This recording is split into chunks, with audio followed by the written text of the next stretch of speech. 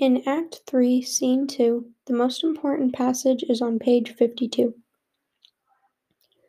And Tybalt's dead. Thou would have slain my husband. All this comfort, wherefore do I weep then?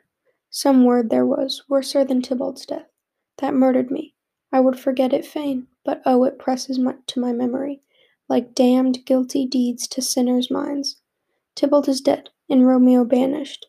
That one word, banished, hath slain 10,000 Tybalts. This passage shows that Juliet sides with Romeo over her own family. Romeo killed Tybalt, and Juliet still finds a reason to take Romeo's side. She argues that if Romeo hadn't killed Tybalt, Tybalt would have killed Romeo in the future.